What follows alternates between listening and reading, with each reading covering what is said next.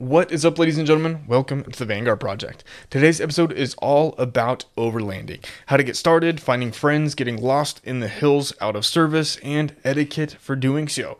Before that, a few quick updates. Number one, please take a quick second to leave a rating and review for the show. It means the world to me, gives me the warm and fuzzies, and it really does help to spread the message of the show.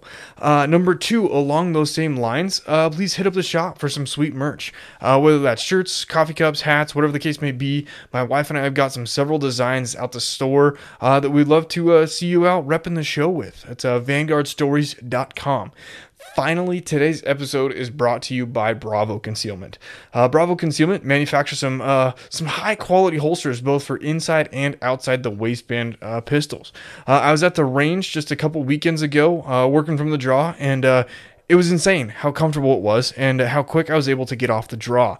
From concealment, I was wearing I had one of my appendix holsters, which I don't normally wear, but I was out at the range trying it, and I really enjoyed it. And be sure to check them out at Bravo Concealment's website. Use code the Vanguard10 for 10% off, and that's the Vanguard 10% off. But otherwise, let's roll an awesome episode.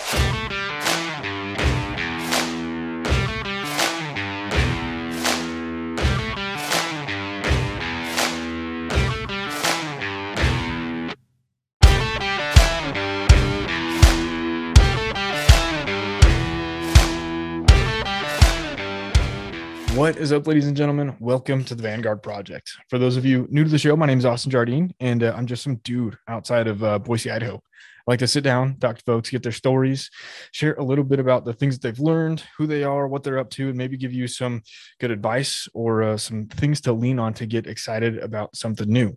With the cheesy intro out of the way, I've got Mr. Chase with me. Chase, man, you and I were more or less introduced through Hunter, who I chat with a couple of weeks ago. And he was like, you need to go harass Chase because he has got some overlanding shenanigans going on that you would like to hear about. So, Chase, thank you for hopping on. It's today, Thursday, that we're recording. I think it's Thursday. It is. Yep. It's Thursday. It's Veterans Day. Happy Veterans Day. Yes. And if you don't mind kicking it off with just an introduction of who you are, and I'll interrupt you. Yeah, definitely. Definitely, before I get started, just, thanks all the veterans for their service and all sorts of and everything that they've done. Can't thank you guys enough. So today's definitely a special day. But yeah, other than that, thank you for the introduction, Austin. My name is Chase Gardner, and I am located in kind of like, Southeast Arizona, Tucson area. So that's kind of where I live. It's great, like Mecca or middle of nowhere kind of place. If you want to like get out and go do some off-roading or outdoor camping, like the Tucson, Phoenix, just that general kind of area, there's a ton of that kind of stuff out there. So, it's funny because I think most people nowadays that know me recognize me by the truck that I drive or whatever. Not that I know a bunch of people, but the people that know me, like, that's all they think about is like, oh, he has a GX 470. But I used to not even be into off-roading. Like I used to not be into it at all, like not even close. I was actually into drifting for probably like 15 years. No way. Yeah. Of my life. Yeah. And oddly enough, like that's kind of how I got introduced into off-roading was So I did drifting. I was like an event coordinator in South Dakota where I went to college. I was an event coordinator here in Tucson as well for a year. And I honestly, I just kind of got tired of it. Yeah. After 15 years, I just needed something else, I think. And I was kind of like drifting, like, you like do a ton of work for a month and then go out in one event and like totally trash your car, like smash into other guys and all sorts of stuff like that. But which is tons of fun, but I was just getting tired of it. And so but even before I got tired of it, I was like, I need something to tow my drift car. So I was like, I'm going to look into getting, a 4Runner. So I got a 4th gen 4Runner, but it was 2-wheel drive. And I was like, that's okay. I'm just going to use it to tow. Ended up putting like a basic spacer lift on the front to like level it out. And and just like some regular off-road, I think all-terrains is what I had on there. And then I was like, I never got the trailer to tow the car, by the way, but got the truck. And I just kind of went out and decided to dabble in off-roading because I was, living in Arizona, and I was like, okay, there's a bunch of trails. Like, let me just go try something fun and easy. And I was like, okay, this is dangerous. This was a lot of fun. And I think I owned that car for probably 6 or 7 months, and I decided to sell it. And I was looking for a fourth gen 4Runner, again, like mine, but 4-wheel drive and V8. Mm-hmm. And I don't know how familiar you are with any of these vehicles, but 4th-gen 4Runners in a V8 are very hard to find with low miles. Got it. And like, this was probably like 4 years ago, but 4 years ago, they were price gouged like crazy even. Just because like most of them were V6s, and the V8s, like I said, were really hard to find. And so I was like, okay, what the heck? What else is what has a similar platform? And the Lexus GX470 turns out is exactly a V8 4Runner, and they only came V8, and they only came full-time 4-wheel drive. Okay. And it was just before, like, I would say within the last year, the GX470s have like really just kind of skyrocketed in price and popularity. Interesting. So I was like kind of like right at the beginning of that. So the prices hadn't inflated very much, Yeah. And so I was able to find one with, decent mileage and unmolested kind of thing. And I bought it like sight unseen from Georgia. I just had it shipped to my house. And I've never done that before, by the way. That's a big risk. Yeah, I I had a lot of phone conversations and FaceTimes with the guy, but it was like I've never reached back out to the guy, but it was the most perfect 470 I could find. Yeah. And it was like their demo vehicle is how perfect it was. Like they used it for like shows and stuff like that. It was just like the stock, like showroom quality 10-year-old vehicle still. Yeah. And never been outside. it was like immaculate. And I never told the guy what I was going to do with it, but I bought that. The reason I did that is because I wanted a perfectly cared for specimen, because I knew I was just going to beat the snot out of it, and I wanted good maintenance. You know what I mean? So that's kind of the story of how I got into the Lexus GX470, which is like my main vehicle right now. And that I do all of the overlanding with, which, am I like the first overlander on your? You are. Yep. Okay. So what do you think of overlanding is? Yeah, my perception of overlanding, like an outsider perspective then. Yeah, from an outsider. So like my perception of overlanding is almost like rock crawling, but not. Like the way that I think about overlanding is, hey, I'm going to go through this creek, over these stumps, through this trail to go find a place that might have more or less been a pain in the ass to go camp. Mm-hmm. That's like my perception of overlanding in like a nutshell. That's it's like I've like swooned over overlanding, right? Sure. Like I know like my truck. So like, okay, maybe to put it in a little bit of context, like my truck. So I've got an F-150 that has got, I put in new shocks and new struts for it, so it's basically leveled. And then I built a camper on the back that more or less looks like it looks like it's a redneck overlanding rig, right? Like it doesn't have a Tepui fold out tent or anything. You don't need that. I mean, yeah. But like it goes places, and it's probably been places that, your average dude shouldn't have taken it. So like, I feel like I've like borderline dabbled in it, but I still haven't been like, all right, dude, like I'm going to go to Moab and disappear for 10 days. Yeah. Which is like incredible. I've done that myself. It's probably like some of the best times I've ever had in my entire life. Like, that's what all I want to do is pretty much that. Yeah. Just be gone. Because like, what is your definition of overlanding? Like, how do you approach it? It's so funny because overlanding is a term that's kind of new to the US, and it's like really popular term right now. I feel very buzzwordy. What's that? I feel like it's very buzzwordy. Yeah, for sure. It's like it gets people's attention. It's like the new hot thing, I guess. And It's funny because that word, it kind of originated like in Australia. If you haven't looked at any of the guys on like four-wheel drive 24/7 on YouTube, they're probably like the premier like off-road overlandy type channel Yeah. from Australia. They kind of like, I don't know if they like started it all, but they kind of, did all of this, and it originated from a four-wheel drive action magazine. But anyways, I go on tangents. I'm sorry. No, you're good. It's good. Yeah. So anyways, the term originated kind of like overlanding meant like you're going to be living out of your vehicle for months at a time in the middle of nowhere. Okay. Like that's how I envisioned the original term of overlanding.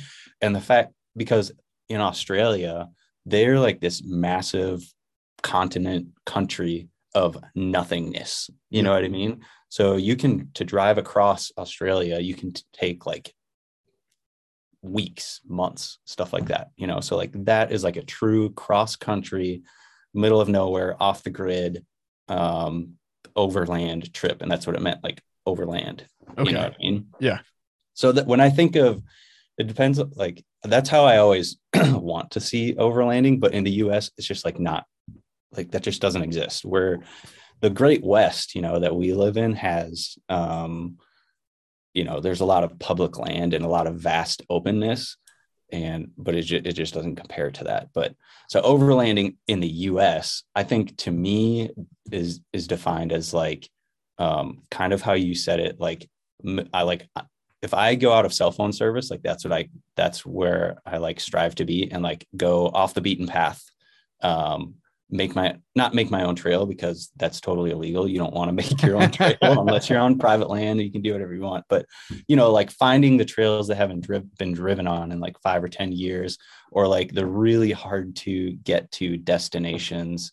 That's what I like to think of as like my overlanding experience here. Yeah. You know what I mean? Does that make sense at all? It does. Yeah. And I'm trying to think. So like, I've got a couple questions like related to that. So I'll just start with a trail. So when you start to like go look for trails and everything, I mean, how do you find trails and destinations would be my first question. And a lot of people ask like, how the hell do I even find this place? Right. And honestly, I look at Google Maps a lot. Okay. Like, a lot. And it's just kind of like figuring out, like obviously I don't know every place and everything about every place, but I'll like see something online or like know of a place. Like everybody knows of Grand Canyon, everybody knows of Yosemite, everybody knows of Yellowstone or these big national parks, right? And I'll just kind of go online and I'll just like peruse around and I'll look for like cool spots and like try to figure out how to get there and if I can and that kind of stuff. And that's genuinely like how I find all of the spots that I do, unless I hear it from a word of mouth. But usually the really cool spots are like pretty locked down, because with the internet nowadays, it's just, tag responsibly, keep the West wild. I don't know if you've ever seen that. Tag that, but like I tag that in almost every location, because also I think part of the experience is going and finding it for yourself. Yeah. You know what I mean? Like if someone gives you a GPS coordinate, like it's kind of a cheat code. Yeah. Yeah. So like when you say finding trails and not being able to make your own. So like when you're on Google Maps, like as a dude, like if I wanted to go this next weekend and be like, all right, hey, I'm gonna go try and find a spot up in Idaho and I want to get to a place. Am I going and like looking for different peaks and stuff that I want to go hit and then like finding service roads? Is that what you're looking for?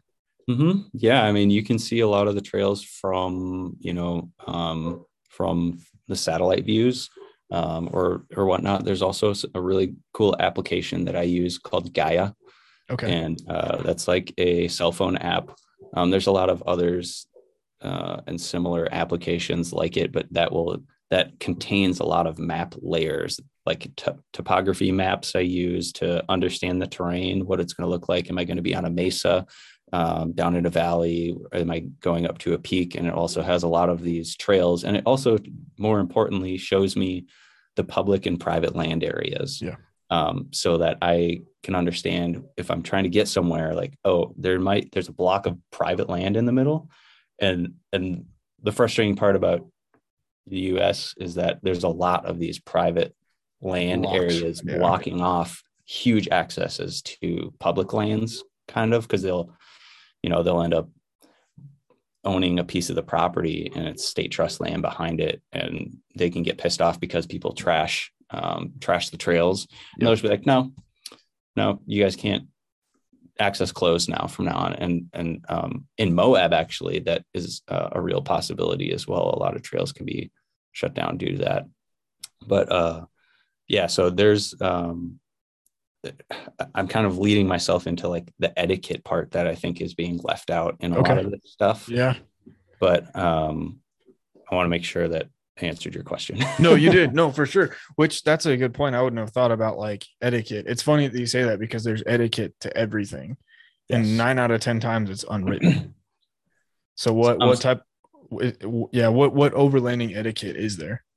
Yeah. So, I mean, it's just like you like pack it in, pack it out. Like you probably have seen that. Like if you've ever been camping with your kids, like Smokey the Bear, like prevent forest fires, like trying to teach kids to like pick up trash, like brown out your fire completely, all of that kind of stuff, all of that stuff is like, it's like totally real. And the pack it in, pack it out thing is, I think people see like, oh, this is public land. I can go out and do whatever I want. I'm just going to do like Bernie's. I'm just going to cut the trail and like create my own trail.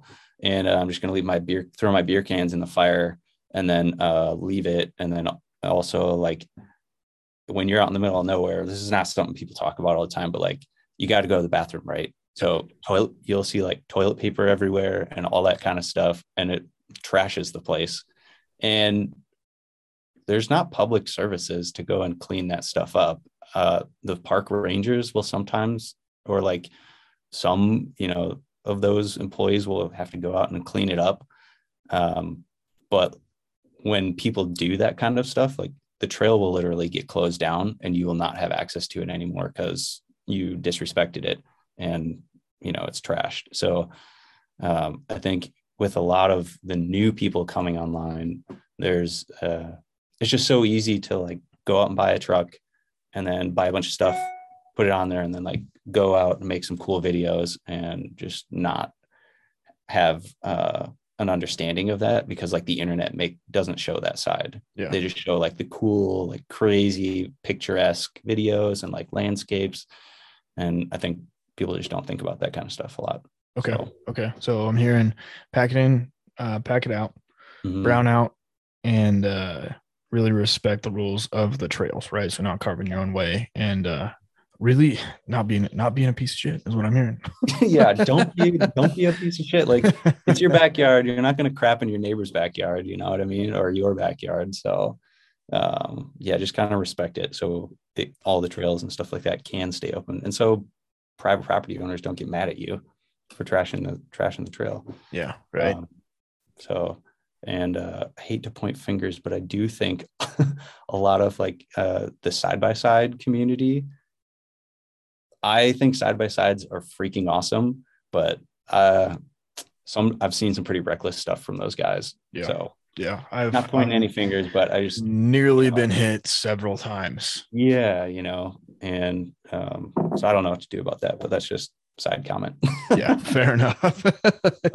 So that's a good thing for new folks, you said, coming online to be aware of, and that it is easy to go get a vehicle and get out there. But I think that, and this is not the question I want to ask yet, but the gear question, but what do you feel like people need to know, or maybe misconceptions people have about starting into overlanding and like making maybe their first trek out into the wilderness?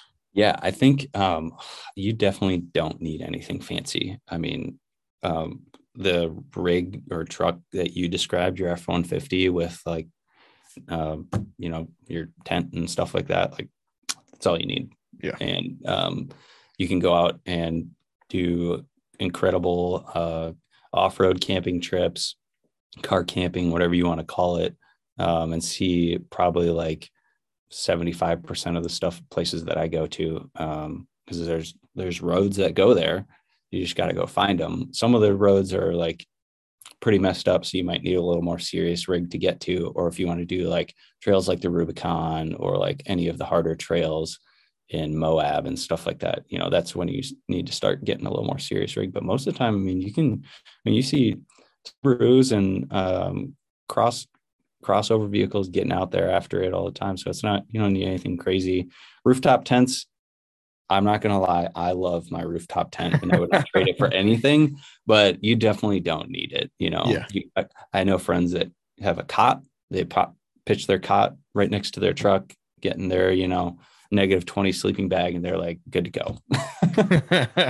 So That's ballsy. I mean, I think the necessities, if you're trying to do like an out in the middle of nowhere trip, you got to think of your safety first, because if you're going off grid, you need to be self-sustaining, right? So you need to bring enough water. Mm-hmm. First and foremost, I always pack way too much water, and I always pack at least a couple days extra food just in case something happens. Yep. And I bring spare parts. I bring a spare axle and spare tie rods, and I have a full toolkit in my truck. Any spare, not that you have to bring a full toolkit, but rule of thumb, if you're going to bring spare parts, bring the tools to put those spare parts in. Makes sense. Yeah. Right. So that kind of stuff. And also have like a backup form of communication, or at least let somebody know where you're going, that kind of thing. I for example, there was one trip that I did, and I recently have been doing a lot of solo trips, just because I like to do a lot of the media stuff, and it just doesn't always align with what most people want to do. You know what I mean? It's clunky, it takes time. And I feel like I inconvenience people, honestly, if I'm trying to do all of those things, because that's fun for me. But when I do solo trips, there was one time I actually turned around because I got a slash in my tire. I was in the middle of nowhere, and I still had probably like 30 more washes to go down and cross. And there was a sign in some of these remote places. There's like sign in sheets. Yeah. There hadn't been anybody that had signed in like a month and a half or 2 months. And so I was like, I will probably turn around, because I have no way of contacting anyone, and I probably wouldn't see anybody for a while if this tire popped and then I popped my spare tire, because I wasn't even halfway to my destination yet, So just stuff like that. But now I have Garmin InReach, which is like a GPS satellite phone. So you can like I have one. They're awesome. Oh, you have one? Yep. Yeah, those things are sick. You can just send messages. They're pretty cheap plans, and in emergency situation, you can always pretty much get yourself out, in my opinion. So yeah. So when you started going a little hog wild, getting all of your truck outfitted, where did you start? The first thing that I like, if I were to give a recommendation to somebody, let's start with that. I would probably tell them to get armor first, and suspension and tires. You don't need bigger rims or anything, just tires, armor, and suspension. Okay. So like I say that because with armor, you can drag yourself over anything. It doesn't matter how much of a lift you have. You're not going to damage anything. It's going to protect your transfer case. It's going to protect your oil pan. You can literally smash stuff. Like I've accidentally smashed boulders going 20 miles an hour, and like everything in my truck goes flying. And there's like a crater in the front of my skid plate to prove that. But if I didn't have that, like my truck would have been SOL. Or like if you're out doing, if you are trying to do a minimalist middle of nowhere trip, you're going to be protected, because you can't always see that kind of stuff in the road. So armor, like skid plates, full skid plates, fuel tank skid plate, and rock sliders is what I would always suggest. And I say do that before suspension, because that stuff weighs a ton. And if you build your suspension to carry a certain amount of weight, and then you add a bunch of more weight to it, like 200 pounds of steel from rock sliders and skids, you're going to have your suspension wasn't built for that, in addition to all the extra camping weight that you're going to put in there. So you're going to kind of be below the ball. So usually try to do those at the same time. Obviously it's super expensive. So, you know what I mean? You got to do baby steps, but I would say armor is the first thing that I would buy. Okay. Yeah, I've actually looked at armor a couple of times, mostly just either front skid plate, because Mhm. there's been a couple of times where I've been like, I shouldn't have done what I just did. Yeah. Yeah, exactly. Right. You're gonna hit something on the front end, or like the breakover angle on your truck, right? Just Oh happens to yeah. be pretty much right where your transmission or transfer case is. Okay. So those rocks are usually just gonna stab that point. So that's why that one's always pretty important to Yeah. Yeah. I've looked at it a couple times. I haven't jumped ship on it yet. have. I mean, my trucks, I just hit 100,000 miles on it. I'm like kind of tempted Just a to, baby, man. yeah, I know. I'm trying to decide all the things that I want or don't want to do with it. Mhm. I'm more of a drive it and sleep in it. And then I'm Yeah. more of a gun guy, Yeah. So, Yep. but when it comes to like some of the crazy places that you've been, like I know that one of the stories Hunter was telling me, and I remember, if I remember right, it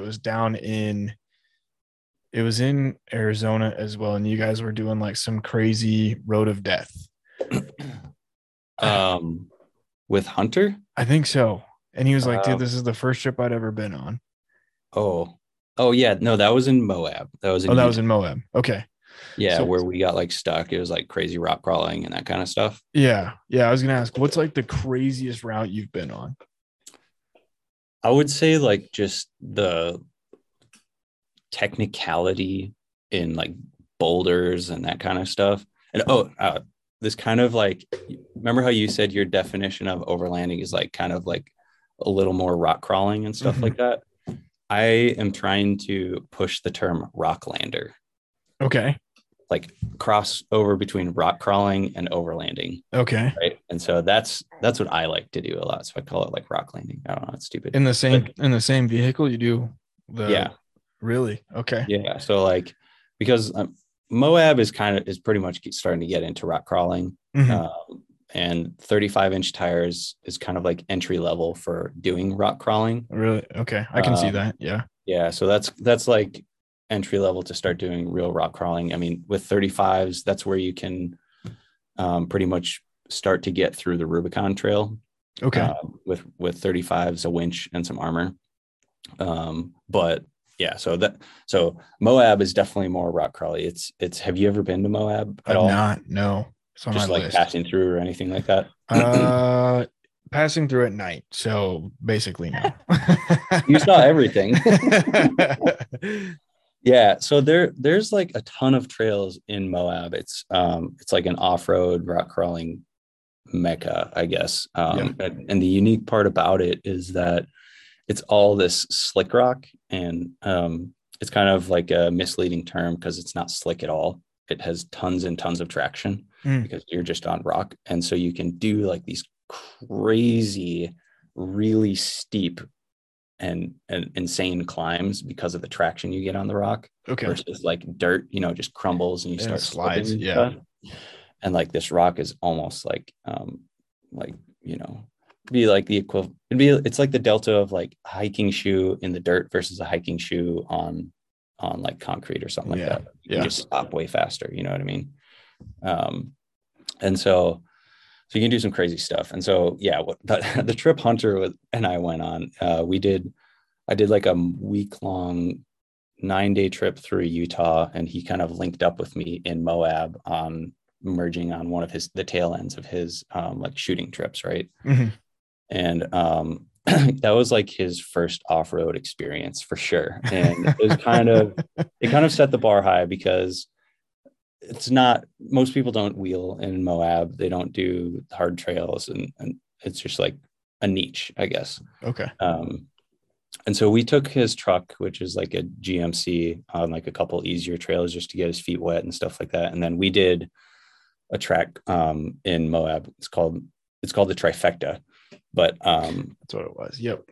yeah, and it's really three trails linked together, and that's why it's called the Trifecta. So you do like Poison Spider, and then you go through Golden Spike, and you go through Gold Bar Rim, and so it's those three trails. You kind of, if you connect them all, it just is one gigantic trail. Okay. And it probably took us 2 days to get through that whole trail. That's nuts. Yeah. And so we did this by ourselves, one vehicle, because, his truck wasn't going to make it through for sure. Right. And, but so it was just kind of him and I, and, those trails, oh my gosh, like they're so fun. I want to go back so bad. Poison Spider is like a 6 out of 10 on the Moab scale, and then Golden Spike and Gold Bar Rim, I think, are a 7 out of 10. Okay. And what is that scale? What does that measure? Just difficulty, like a 10. If you're getting, so just like, a 10 out of 10 is like straight up buggy, rock crawling buggy. Okay. Like definitely my truck couldn't do it, unless I'm going downhill and I just send it and like smash my way through everything.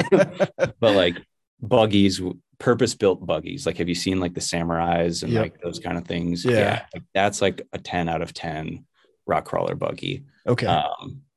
And then like the 9s and 8, I would say 9 is pretty much there as well. 8 out of 10, you need to have a very serious truck. Like I think my truck might be able to make through most of them, but with difficulty, like severe difficulty, I don't know if I would ever try a 9 out of 10 in mine. Just probably too vertical and like too crazy. And also like, because I have like more of an overland rig than a rock crawling rig, it's just like a lot of weight, and it's top heavy and tippy and that kind of stuff. Fair. You know what I mean? So I don't know if that helps. But yeah, no, it does. Yeah, I didn't know there was a scale or how to think about it. Okay. So you guys do a lot, or you've been saying that you've been doing a lot of the solo stuff lately. Is there a pretty big like group community that you can like go find people and get plugged in and take off with a bunch of random people? Yeah, so that's also like the cool part is on a lot of my solo trips, I usually just end up linking up with people. Like in Moab, we just stumbled across, I don't know if he mentioned this, but we stumbled across this group of like legit rock crawlers. Like they had a fully caged out rock crawling buggy that ran on propane. And that's cool. The thing was gnarly. And then there was also this old Ford with like, I don't know, there was like I-beam axles and craziness. And we were wheeling with them. So they just kind of like adopted us, and we just hung out with them for a day or so. And I used them as winch points to get through stuff. But I mean, there's like online for the GX community, there's a place called GX Off-Road. And that's like a really big Facebook community. They also have an Instagram page, but definitely the Facebook community is way more active and full of a lot of people trying to get more information about how to modify these vehicles and like, will 35s fit on my truck and that kind of stuff, and all sorts of questions. So yeah, and there's definitely like local chapters that you can get involved with, and you can like set up, hey, I'm going to be here. Is there anybody that's interested in wheeling and that kind of stuff?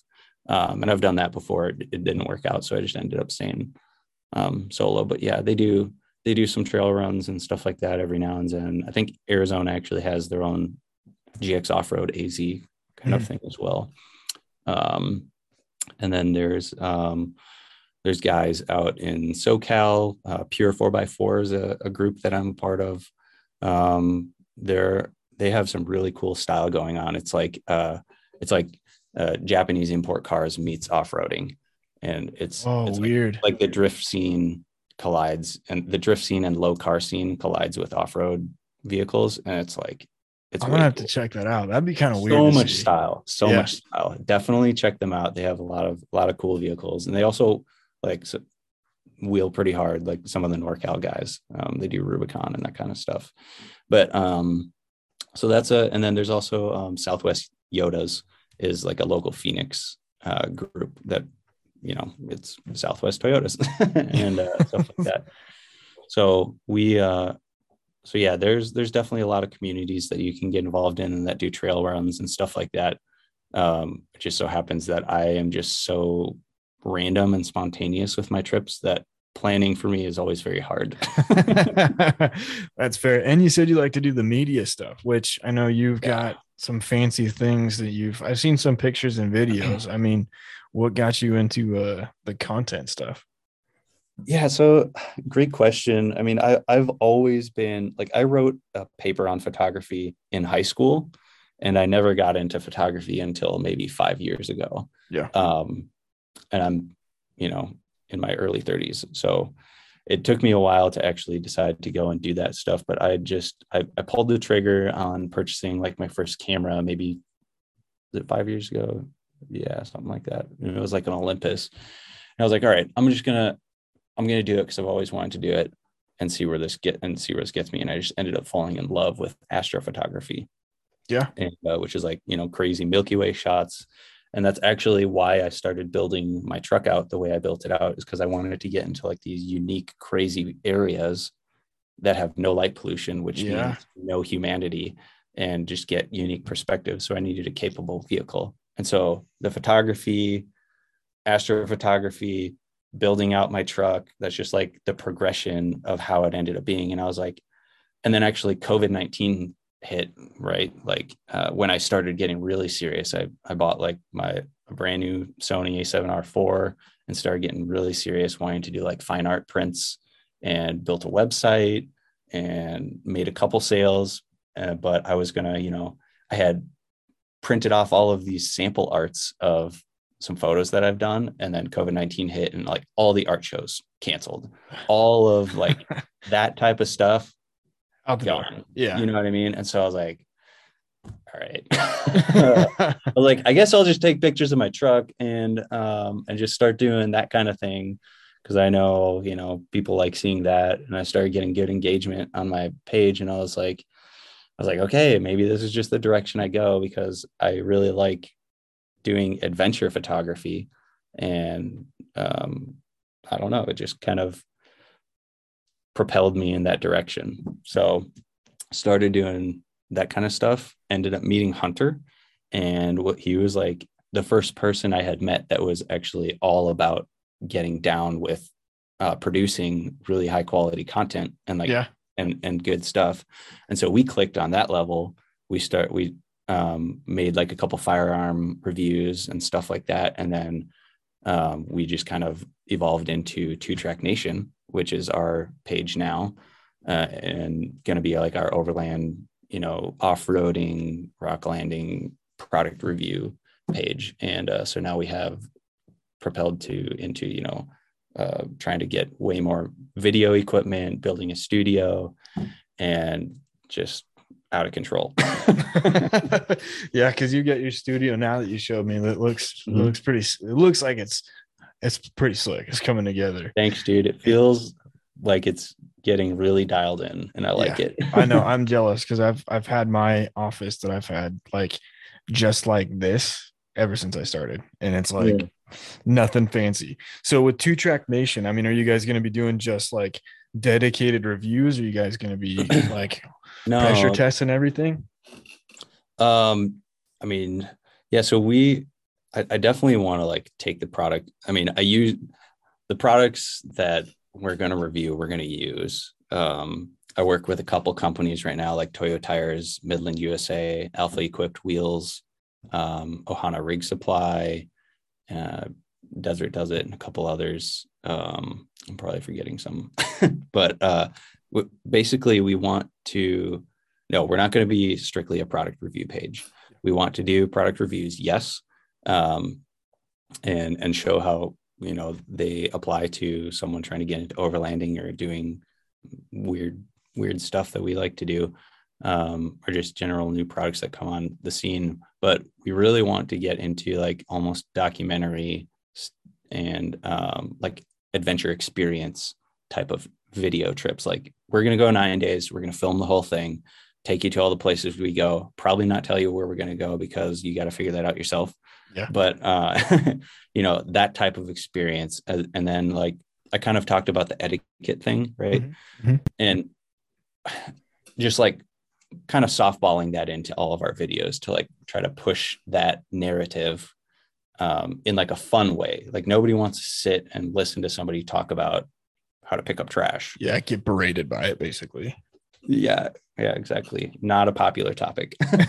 But just kind of like doing that kind of thing to because I do feel like that's lacking in the space. There's definitely a lot of people doing, similar type of videos out there, but I don't think they're doing it in the way that we want to take it and cover it the way that we want to do it. Yeah. So that's kind of where we're going with that, as well as like I like teaching people and like explaining things. So education, like maybe do some winch training or like how to set up your rig for your first time. Like you kind of asked me that at the beginning of this, but like doing a video, like overland necessities, why, and from a perspective of like, okay, I wheel the crap out of my thing, so like maybe I have a different perspective than someone just trying to push the product. I don't know. Yeah. Yeah.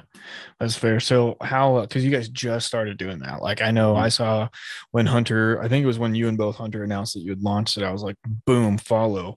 How fast are you guys planning on getting it up and running? I know you said you've got one video now and then some teasers and stuff. Yeah.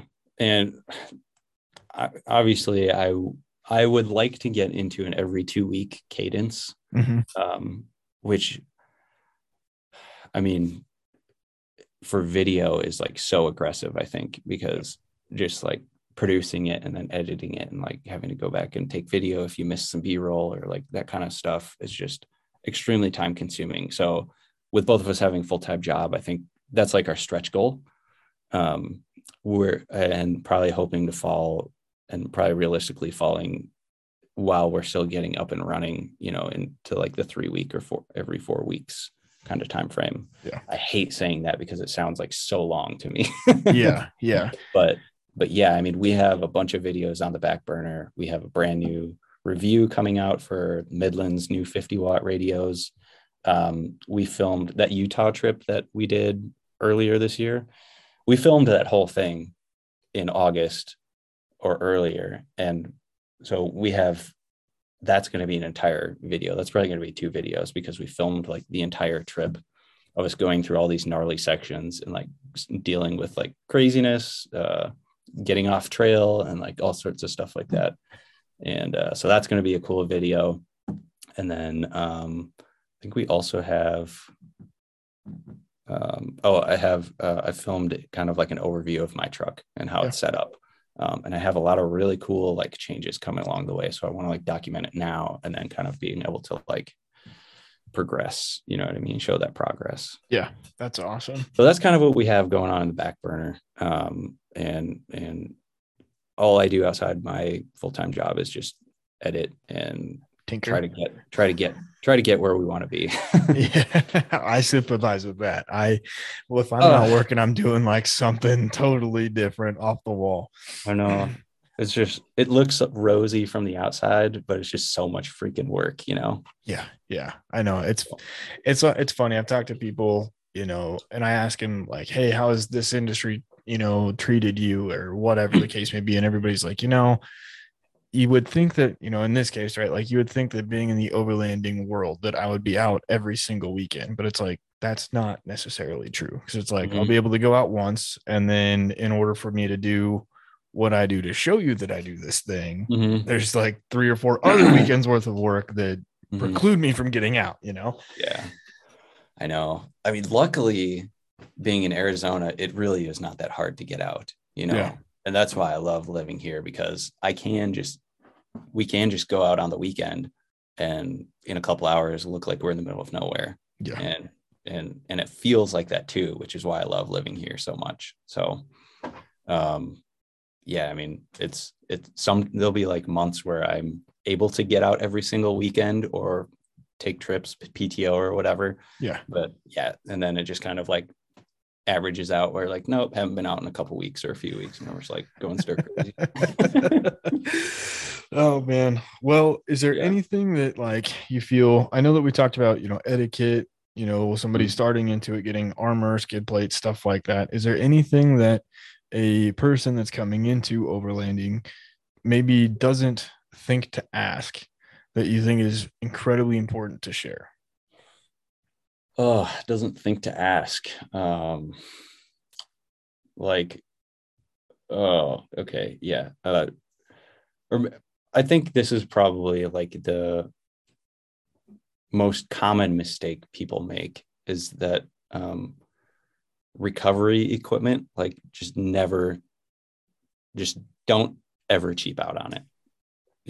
Like I think like people will talk themselves into buying like cheaper recovery boards or like a cheap or more cost effective winch or whatever it is, but and I think the biggest thing that I could say is just never do that. Save the money, get the good thing once, like buy once, cry once, especially on those things, because if you have to use those things, you're probably in a crazy situation that you don't want to be in the first place. Yeah. And you don't want it to break, period. Okay. You know what I mean? So, and people will justify it by saying, oh, well, it has a lifetime warranty and this and that. And I was like, yeah, but you're not going to get that warranted in the middle of nowhere. Right. Like that's not going to happen. So that's like my one biggest thing, that for someone trying to get in, if they don't know and they're like, oh, I'll just buy this in the meantime kind of thing. Well, if you're probably not going to replace that until it breaks. And if it breaks, you might be SOL. So yeah, you're going to need a new truck anyways if it breaks. Yeah, who knows? So that's the one thing that I would say. Okay. Well, I feel like I'm fresh out of questions right now, man. Is there anything else that you feel, important to share or help people get into overlanding?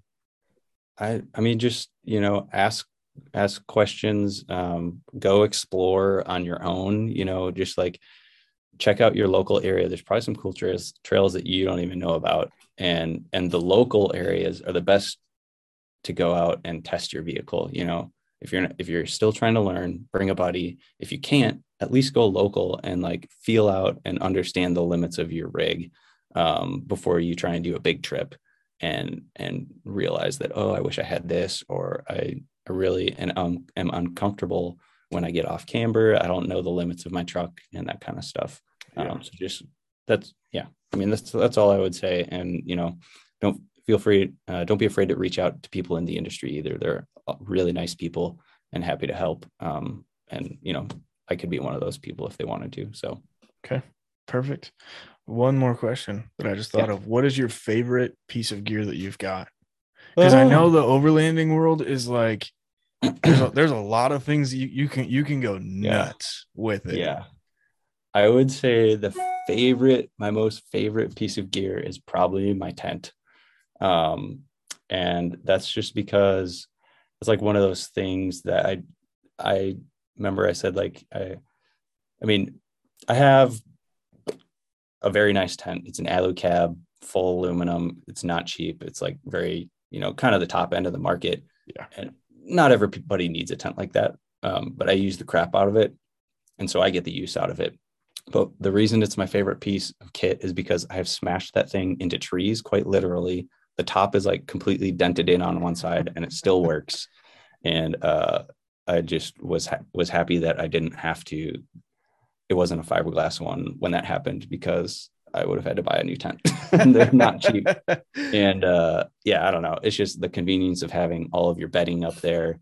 I have a heater that is going to be up there, and like, for winter camping, I have a real mattress, real pillows. It's just like very comfortable to sleep in. So that's my favorite piece.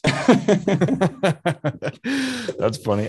So my camper, I'll have to send you. I did a little overview of it too, because it's people call it my redneck Ritz, because it's all fiberglass, right? I built the whole thing. Like, it's super janky, but it's hilarious. But it's got 3/8 inch thick wood, right? Is what I made out of fiber. I fiberglassed it all by myself. It looks horrible. Will never fiberglass anything again in my life. I've got a little RV window in it. And I've got my recovery boards with like my splitting maul, the fire extinguisher, the shovel on the other side. I've got a solar panel on top, and then it opens up. And on the inside, I've got like so my bed's only 5.5 feet, so I have to like lay on my side and kind of like crunch up a little bit. But I've got like a 4-inch thick foam mattress in there, and got like my little buddy heaters and Christmas lights. It's so funny. So like I pretty much wherever I pull up, I can fall asleep, and it's like totally comfortable. But it's Yeah, funny because man. like I was telling you, my wife, she works night shift, and so when we go camping like on the weekends or whatever, I'll have her load up in the back because like she'll get off work, she'll shower, and then she'll just hop in the back and we'll take off wherever. So she'll Mm. just sleep in the back. It's Yeah, so man, that's the funny. best part about it. I mean, my truck is set up such that I don't have to add anything other than food and clothes, and it's ready to go. Yeah, right. That's exactly why I like it. And that's how I want to be, because I just want to like last minute decide to go somewhere and not have to like let me go through my entire list and load my truck up for a few hours. Yeah, right. That's exactly why I built mine. Is I was like, hey, Mhm. spending a lot of time outside. Mhm. Tents are great. It's a pain in the ass, and Mhm. like, when you camp in the winter, like Mhm. you have to pack so much more, Yeah. like Mhm. blankets and clothes and stuff. But like this is convenient because now like I can go year round. I don't have to think about it, like you're saying, and I can camp in 10 Yeah. degree weather and not be cold or Yeah. miserable. And a lot of, I mean, so yeah, my rooftop tent is very similar to like you sleeping in the back of your truck, right? Yeah. And the best part about that I think a lot of people don't really recognize is that you don't have to find level ground to pitch a tent. You can sleep on a rock on rocky surfaces without having to like brush it away and all that kind of stuff, Yeah. which if you have a tent, a ground tent, I mean, you got to make sure there's no cactus around, brush the rocks, make sure that, get the rocks. You don't want to sleep on a rocky surface. You want sand and all that. I don't know. Just all that kind of stuff that goes with it. Yeah, it's a little bit more convenient and comfortable. Yes, That is for sure. So, 100%. Yeah, man. Exactly. And I think, I don't know if anyone's going to ask, I can't remember if I said the name of my tent or whatever, but it's an Alu Cab Expedition 3.0. okay. Just because I talked about it, I didn't know if I had mentioned which one it was, but that's the one. And Okay. it's also I think it's the lightest aluminum rooftop tent you can buy as well, which is a good thing to have because Yeah, very tippy when you put those things on there. I believe it. I believe it. Yeah. Okay. Well, thanks, man. This is Yeah, fun. dude. I like the overlanding stuff. I mean, I've swooned We should over it. go. We should go somewhere. We could do a trip, Dude, I'm all for it. I mean, I need to get a full toolkit. So there was one time I have one horror story with taking my truck up. So this is like before I built like Yeah. my camper shell and everything, but Mhm. and I will never go back to this spot. Like I swear to God, it's got bad juju. But like Okay. I listen to like I love scary books and horror movies and all sorts of stuff. So When I you're was camping by yourself. dude, I'll listen to it anytime. Like I love it. Like I just get a kick out of all of it, right? And Oh man. so like I think it was like a year, 2 years ago. A year ago. I don't even know. But I went up and I drove up and I followed this road that like I shouldn't have gone on my pickup, right? So I'm by myself driving up, going camping. I was gonna go scouting and everything. And I get up to the top of this mountain and set up camp and it's raining and it's just disgusting. And I'm like, whatever, I'll sleep it out, no big deal. So I like Yeah. barely sleep listening to this scary thing. Like I turn it off halfway up and like I just like Yeah, dude. don't sleep at all, right? And so I wake up the next morning and I'm like, okay, I'm gonna like get up and make sure my truck starts, just in case. Mhm. And so I get in my truck and I hear it goes click click click click click, nothing, like click click click click click, Oh doesn't turn God. over. And I'm like, oh my god, oh my god, oh my god, oh my god, like I don't have service. This is before I Yeah. have like my Garmin thing, and I'm Yeah. like, I'm screwed. And Dude. so like I like freak out. Uh-huh. And so I'm That's like like heart going, attack, heart racing mode. You're dude, just I'm like, like, cause like oh, what do I I'm do? gone, like, and I'm like, okay, I know like 5 miles, like 3 or 4 miles back, like the ridge opens up and I can get service out there. Like, cause I stopped and I called my wife and like let her know everything was good. And so I like stop and I'm like, okay, I'm gonna start checking everything. Yeah. So I like pop the hood You and gotta I'm like calm checking. yourself down, right? And like Yeah, right. go into problem solving mode and Yeah. not emotional response mode. Yeah, seriously though. So I'm like standing out there, the weather broke, and so I'm like checking all the fuses and everything is fine. Like You're just like, Like, oh shit. I was like, dude, what is up? And so like I'm like reading the user's manual, like there's a couple that like aren't being used. So I'm like checking them, like kind of like going through, and like I lose one that's not being used. So I'm like, okay, like everything's fine. Like there's nothing that is like electronically broken. So I like get like wandering around, and I get like just enough service to call like um the insurance, and they're like, yeah, you're screwed. Like They're like, we're not coming to get you. yeah, right. And so like I finally get they get a hold of one guy, and they're like, yeah, nobody's coming up there. Like you're Yeah. like, we can't get a wrecker up there with the rain and everything. Yeah, So I dude. finally get this guy to come up on his little like ETV, and he spends like 3 hours trying to help me out, get nothing. So we get his Jeep, and he basically tows me down all the way, right? Like it's basically like I just hit neutral and just coast Yeah. this whole way down. Yeah. And so like we get down to the mountain, I get it back, and it ends up being like a $3,000 like recovery charge, and I got insurance to pay for it, which like I was like, wait, you did? yeah, dude, I was so thankful because the lady, all she Right, told because me, you were still on like a public road, right? yeah, because I was on a Still Forest public Service roads. road, and she Yep. was like, Mhm. they told me that they wouldn't pay for the recovery because it was a recovery into tow, right? And she Okay. was like, hey, as long as you're within like 40 miles of, or like 42 miles or whatever of the nearest dealership, yeah, we'll pay for it. And I was at like 41.9 from like the nearest ping. And I was like, you said, so they Yeah. covered it, and everything was paid for. But Oh the my God. dealership was like, yeah, it wouldn't start because you were missing a fuse. And I was like, then how You're could I have missing a gotten few? up? Yeah. I was like, then how could I have gotten up there? What? Like, yeah, it was the weirdest thing. So I was like, I'm never going back up there. That place is Because you bad. listened to all those horror stories, Dude, exactly. I was like, one, the book I was listening to is Haunted. So I'll never listen. I didn't finish it. Not gonna listen to Bad that one again. juju. Never going back up to that mountain again because Oh like man. screw all of that. Oh So man. yeah, my buddies, we were up hunting last year, and they're like, yeah, we're gonna go up to this mountain. And I was like, yeah, I'm going home. I'm not going back up there. Like, no thanks. Oh man. Do you So know yeah, you're wait, so yeah, you're in Boise, right? yeah, yep, just Do you, outside. do you know the Long Range America guys? No. I'm pretty sure they're up there. They and the only reason I was bringing it up is because I want to go back to Idaho, and now I have two reasons Yeah. to come hang out with you and go and check them out.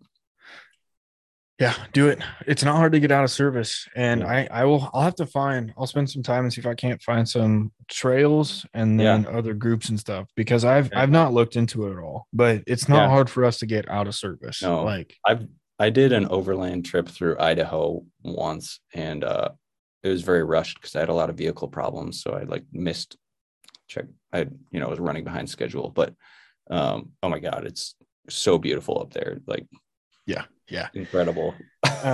There's one you should look at pictures. Steel Mountain. Okay, So Steel Mountain I is think I've pretty heard of that. close. Yeah, it's pretty steep. Like it gets up into really high country. Like I think it gets up to 9,000 feet if I remember right. Okay, And that's really pretty up there. We drove up and over that and a couple of months ago, and that's a fun drive. It's a little dodgy for a pickup, but it gets hot just because you're like really hauling balls up and over. yeah. I'm looking at it right now, trying to figure out where. Well, Chase and I trailed off into a variety of other kind of unrelated topics, and ended up sharing some programs and stuff with each other through Zoom, kind of sharing our screens and stuff. And didn't seem really pertinent to talk about that, considering I don't share video with my podcast. That's something I've been kind of entertaining a little bit in some way, shape, or form. But I hope you all enjoyed today's episode. Took some good information away about overlanding, what it means, what it looks like, how to get started, and maybe some groups to go get involved with and have some fun on the weekends. But otherwise, I will link Chase's Instagram in the episode description, as well as their new series, 2-Track Nation. But otherwise, I hope you all have a great day, and we'll catch you next time.